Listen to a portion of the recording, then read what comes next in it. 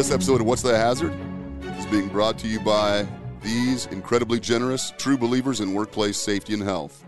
And I am truly grateful for their support. Custom Concrete Specialists, CCS Group, and Cheyenne Wolford. My buddy Jim Cover down at the Nebraska Department of Labor On-Site Consultation Group, Jim and all of his consultants. John Fallowich and Fallowich Construction Services. And our latest sponsor, Building Omaha. Building Omaha is a partnership between the International Brotherhood of Electrical Workers, the IBEW, and the National Electrical Contractors Association, NECA. They pair highly trained electrical professionals with industry contractors to ensure they're able to serve customers safely and effectively. Building Omaha, the partnership that powers our city. Learn more at buildingomaha.org. Thank you all. We appreciate your support. All right, now let's get into this episode. This is Doug Fletcher. I'm sitting here with Cody Hoover of Jack Links. It is November 19th, and we're talking about all things workplace safety and health. In the previous episode, we talked about incentives, incentive programs, and simply incentivizing safe behaviors. Mm-hmm. In this episode, we're going to talk about discipline, kind of the antithesis of that, if I can use that term without making my audience laugh. I'm not going to attempt that. So discipline is something from an OSHA perspective that is really an expectation. OSHA expects employers to implement some type of a progressive discipline program. Mm-hmm. It is something that is imperative to establishing affirmative defenses. You know, if you want to say that an employee engaged in misconduct, then it's not your responsibility as the employer.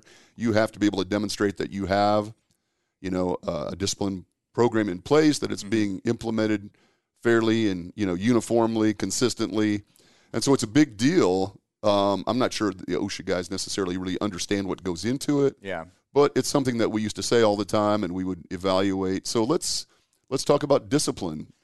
So tell me about your experience or your opinion of discipline programs. This one's a hard one, just because I would say on the surface, when there is a safety violation, a departure to a program, it looks pretty easy, cut and dry, like almost like on an HR standard, like, or performance for a department. Oh, you didn't hit performance? Sorry, boom. Here's your disciplinary action. Oh, you didn't show up to work today? Here's your disciplinary action. Safety is a little bit more complex, which we know. Safety always has to be complex because, for one, you need to conduct then a thorough cause mapping, root cause analysis, and understanding why there was a failure or a non-adherence to the policy, first and foremost. Now, was this strictly because the team member wanted to drift and just do something outside the scope? Then, yeah, that one's pretty easy, but you still need to try to identify where that failure could occur. Or was it because the environment dictated him to not want or her not to want to follow policy? You know, it's the broken glass theory, mm-hmm. which is, and I'm going to kind of rabbit trail off, but the broken glass theory was they said a car and a very nice car in a very nice neighborhood, and they said a very nice car in a very bad neighborhood. And guess which one got broken into? The mm-hmm. car and the bad neighborhood did, because that was the environment, that was the type of culture. Whereas the nice car in a nice neighborhood, somebody called. Reported it like 3 days after staying there. You know, like they did the appropriate thing. So, but did the environment dictate this? Meaning that did the supervisor, do they know what they're supposed to be doing?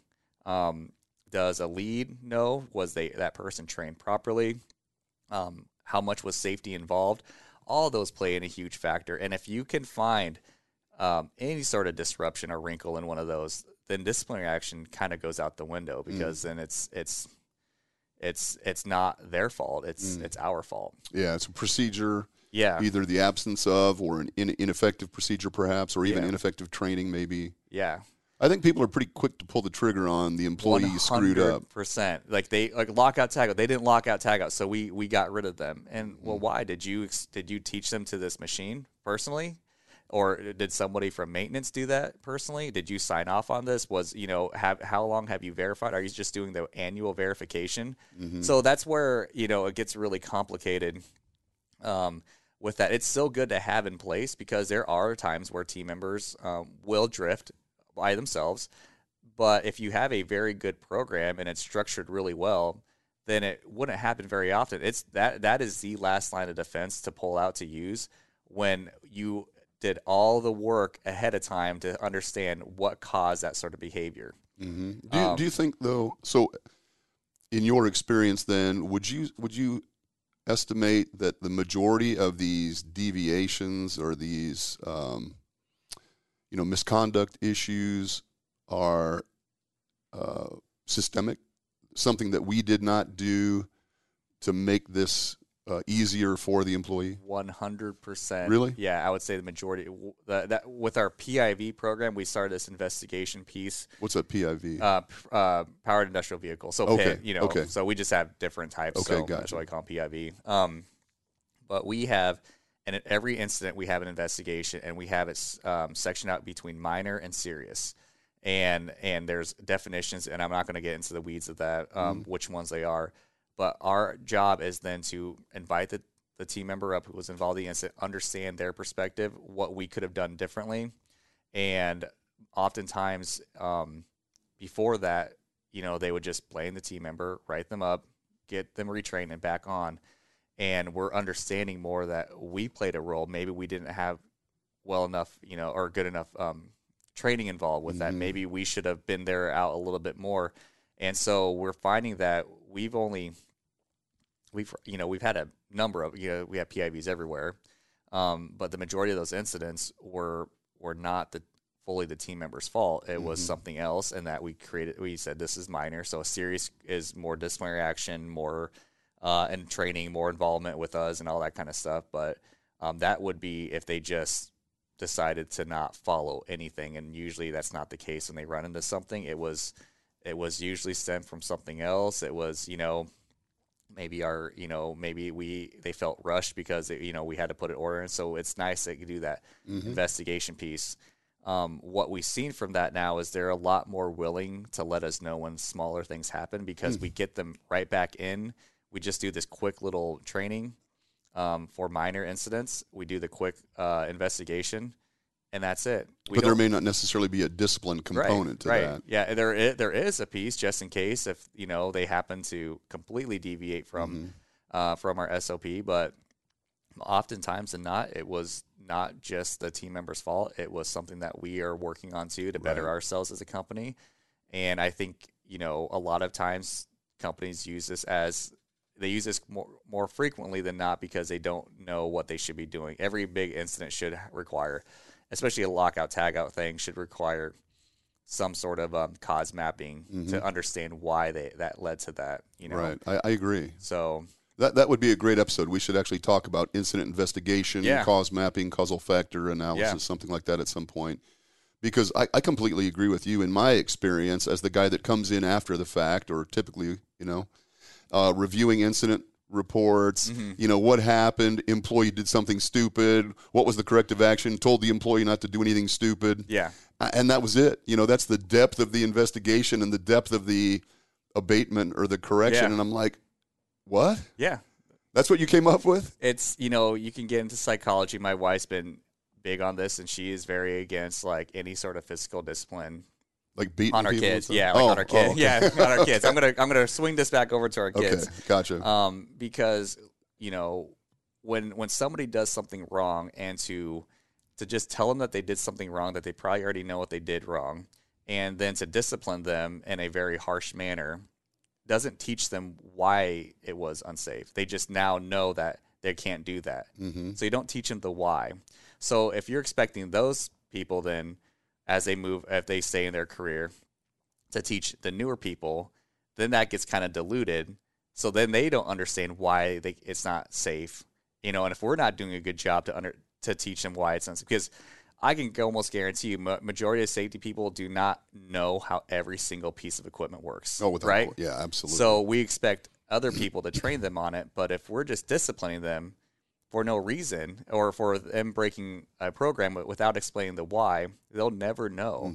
So yes, with your kids, the same thing with, you can discipline them in a very more positive way. And understanding the why of why they do things in the first place. And it'll teach them later down the road that this is why I can't do this versus I'm not supposed to do this, like that. So it creates a better culture, a more, I would say culture to, we're more, if there is a mistake, that we're more willing to listen, to understand, and why it happened and unfolded that way. Mm-hmm. Versus, I wish your wife would have been around when my old man was raising me. I know, same here. You know, man, there were a lot of physical consequences during Exactly. my childhood, but I'm not sure that it really changed my behavior.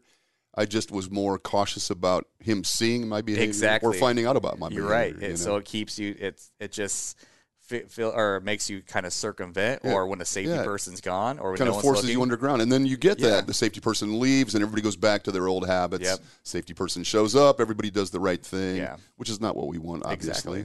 that's a good point. Interesting. Yeah. We should have your wife on sometime to talk. We about need some to. of that We stuff. keep talking about that, and Well, you could bring her anytime you come in. the problem is she would be the more recurring guest because she's a very good speaker. So Well, then she has no place here.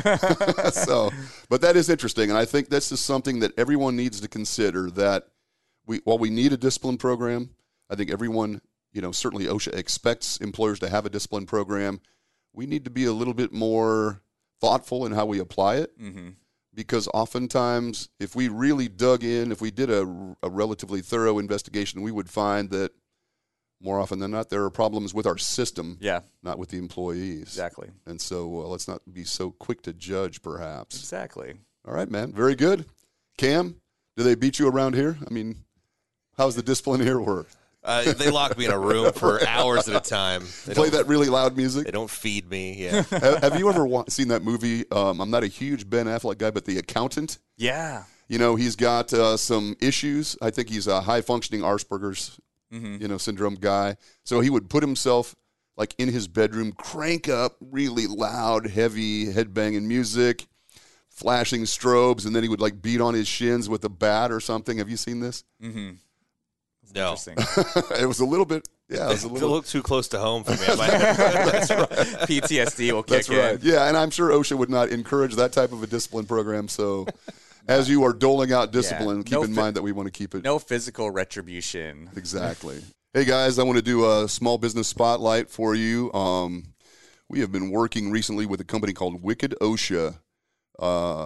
Brent Colvin and his team have come up with a really useful solution for safety and health management for small contractors.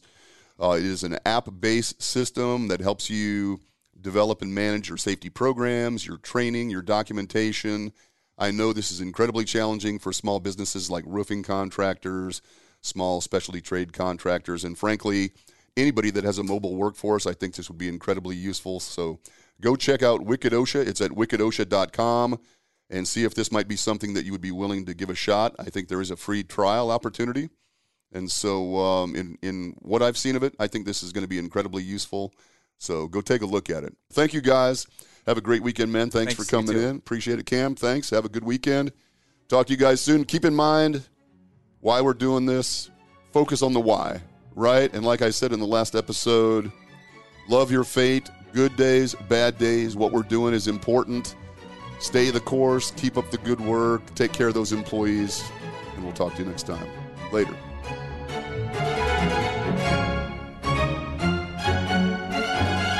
A Huda Media Production.